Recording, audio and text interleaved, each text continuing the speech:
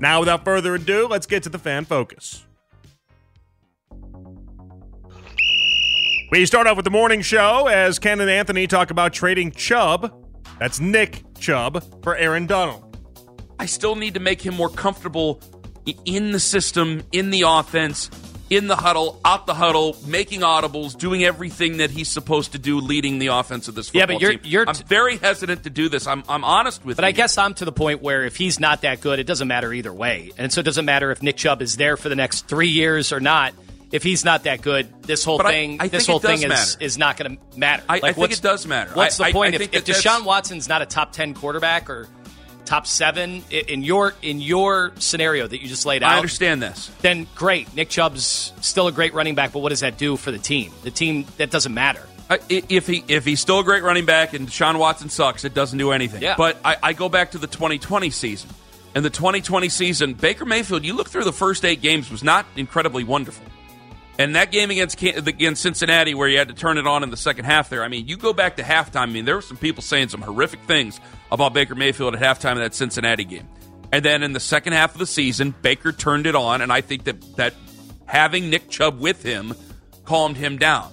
If I keep hearing from Nathan, and I'm not saying Nathan's wrong about this, but if I hear from Zagura, and he's been on our show and he's been on other shows saying that, hey, historically, Deshaun Watson doesn't do very well week 1. He doesn't do very well at the beginning of the season. That means that, guys, we're going to have to batten down the hatches, and we're going to have to take care of him. And I think putting more pressure on the offense might not be the right call. Aaron Donald's fantastic, but at what point do I have to look at this and go, guys, shouldn't we be able to do this with Myles Garrett and Zadarius Smith and Obo Okoronkwo and Jordan Elliott on the inside and Dalvin Tomlinson and who the hell they take? Siaka? Yeah, I think they're good enough. Ken's point is right. I think they're good enough. You want to hear my take on it? Odyssey Rewind 7 o'clock hour. We started it off. I did not bring Nick Chubb into the equation for a couple different reasons. Instead, what I did was Aaron Donald versus Cooper Kupp. My side of that 7 o'clock hour. One thing I wanted to point out, though. For those that love Nick Chubb, it's okay to love Nick Chubb. That's fine. He's great. You should love Nick Chubb. But Ken tried to give him a bunch of credit for the first 8 games of the season. Baker Mayfield from week 7 on was one of the best quarterbacks in the NFL. I use that as a talking point for the entire stretch of that happening and really for about a year after the fact as well. Week 7 on, he was one of the best quarterbacks. By Pro Football Focus standards, he was a top 3 quarterback in the NFL. But the unsung part of that season that does not get brought up enough is that was the very best that we had Kareem Hunt.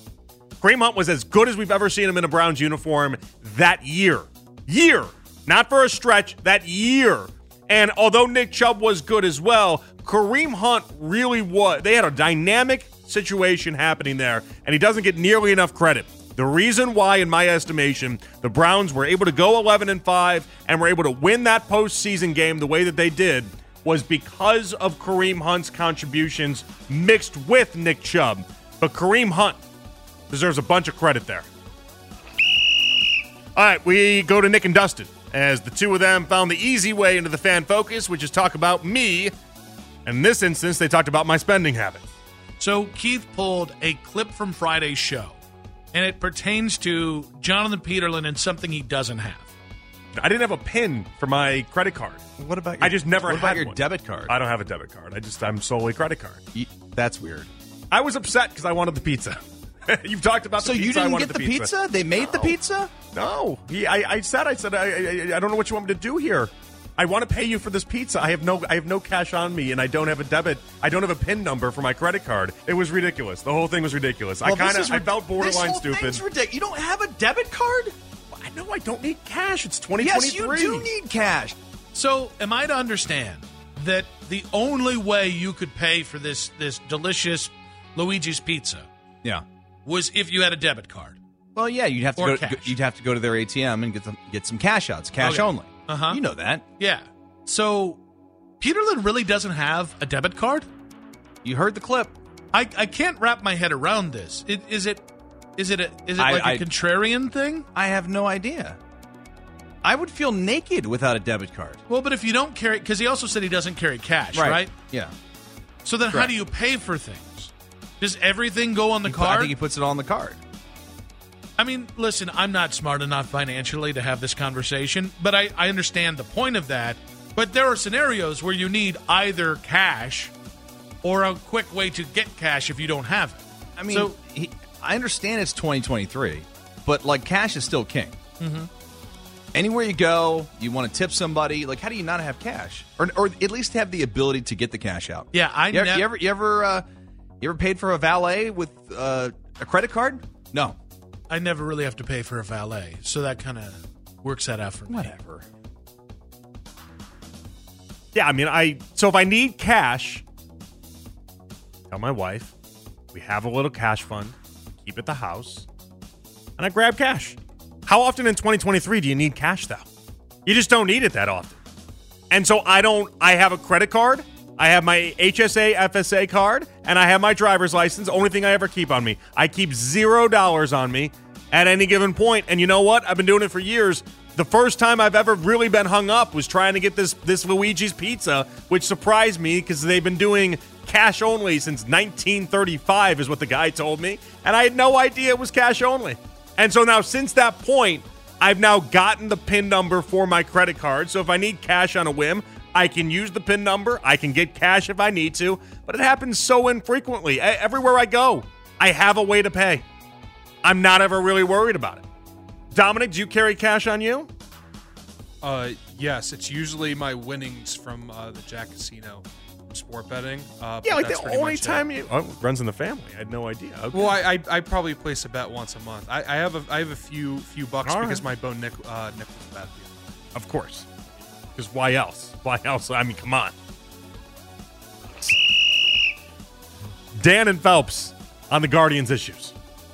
Ellie De La Cruzes do not grow on trees. No, they don't. They don't. Unfortunately. Yeah, I know. Boy, wish we had a De La Cruz tree in the backyard. God, would it not be awesome to have a bunch of those all over the league? Oh, him and Ronald Acuna, because Acuna did the same thing that came up. Anyway, that's true. Those guys don't grow on trees.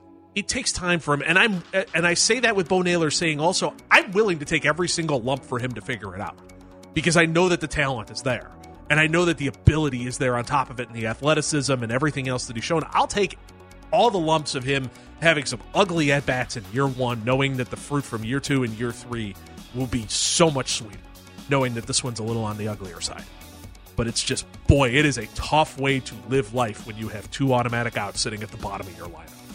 I mean, Dan's right. It makes the game incredibly tough when you know every single time you go 1-9, you're playing with 7 hitters and not 9 hitters. It's a different game. And the Guardians have been doing this for years. For years, we've had outs at the bottom of the lineup that just for whatever reason we don't account for. And, you know, more times than not it works out. I don't know that it's going to work out the same way this year. Next up, we go back to Afternoon Drive. The two guys talked about tickets at arcades. We're getting ready to walk out, and of course you get tickets when you go to the arcade. And they're like, how many tickets? And I'm like, well, 1,100 tickets. Cool. And then they wheel around to the gift shop, and they learned the toughest lesson every kid has to learn. That the tickets aren't worth squat. 1,100 tickets gets you nowhere in life. It gets you an airhead. And my nephew straight up was just like, I'll just take this kazoo that's 75 points, and I don't want anything else. He was like mad at me, and I'm like, son, it's not me. It's the people who put this on. The people who put this on. And I said that in about 2 weeks. And then, my kids were like, Dad, this just isn't fair, because they knew how much I spend on tokens. Dude, and they're like, you spend $60 on tokens. Why do you not get $60 worth of gifts? And I'm like, that's the game, kid. And that light slowly died in their eyes. Can't get that light back. It's gone for good now. It's called capitalism, kid. It's like when you go to like Chuck E. Cheese or something and you get a zillion. Well, now they don't even actually give you the tickets. They put it on your card. Which I don't know that I love that. Kind of gets me going on the cash thing. Yeah. I actually want the physical tickets. Yeah, it hits different it does when hit you different. get to see 1,100 tickets. Yes. Versus when it's just kind of out there in the ethos. Yeah. No, it's probably a lot more. Ether, that's the word. Whatever. It's probably more efficient for them to not have to print these zillions of tickets. Well, then give us more tickets. Yeah. Yeah, exactly. Right? And my kids, you're right. They walk up to the thing and they're like, "Oh, Dad, I want to get that that soccer ball." I'm like, "Well, that's going to be 1 million tickets." Yeah. And you know what? I actually think they get it wrong too, because they have these big things in the wall, not for purchase. Just make it astronomical. You should just be able to buy. Yeah, you can buy that soccer ball for $75. Or no. Hey, it's 2,300 tickets. All right, well, how much does 2,300 tickets cost? $250. Because there will be some schmo that will pay it. I had a good childhood. I'm not going to say I didn't. I had a good childhood. I don't know that it was a great childhood, but it was a good childhood. If my mom's listening, it was a great childhood, though. Don't cut yourself short. You did a great job. But I do remember going to Chuck E. Cheese for one of my birthday parties. And I had some good birthday parties as a child.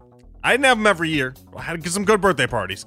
I went to Chuck E. Cheese, and I remember I loved the little Chuck E. Cheese doll. I don't know why. Mainly because I think I was like 7 years old, and I thought it was really cool. And I remember not getting enough tickets to just have the Chuck E. Cheese doll. But it was my birthday, and I remember my dad being able to just buy whatever the doll cost.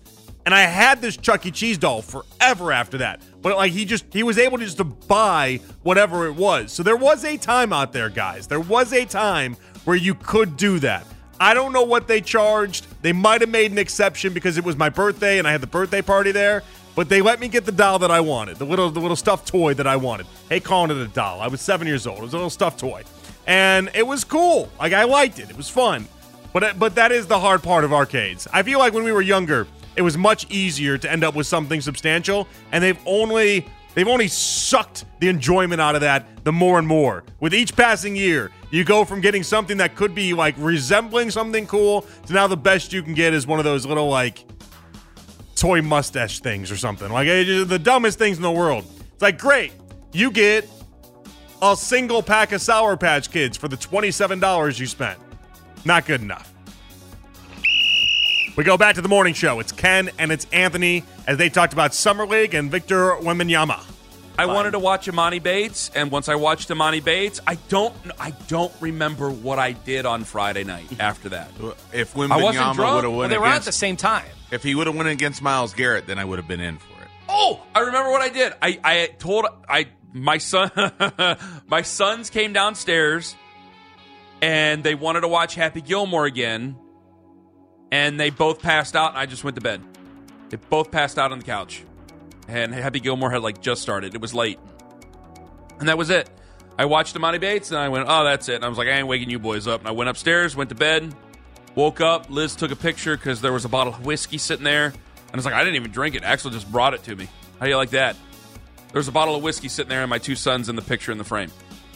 I mean, they were on at the same time, so you kind of had to make a judgment unless you were going to DVR. And I watched Imani Bates. I watched 6 minutes to start out. I was flipping back and forth when they sat Wembanyama. I would then put it back on just to see how Bates was doing, and I put it on. Bates heat check, Bates heat check, Bates heat check, and he never got hot, but that didn't stop him from taking the heat checks. Well, there was one person who... There was somebody who forwarded me something and said he was a chucker, which I'm like, well, it's Summer League, so they're all chuckers. They want him to chuck. They want him to shoot. It's weird watching Summer League, and maybe the reasons I'm watching Imani Bates, or I watched Imani Bates, was the reason I wasn't watching Victor Wembanyama for whatever reason, because when I'm watching Summer League, I'm like, all right, they're going to run and gun, and they're going to hoop, and that's what they're doing. Like, are they going to sit there and break down? And I'm sure they're going to run a few sets, but I don't think they're really going to go... Yeah, very little. Go crazy. All right, you heard it right there. Now, Imani Bates was awesome tonight. Is the morning show going to flip their script?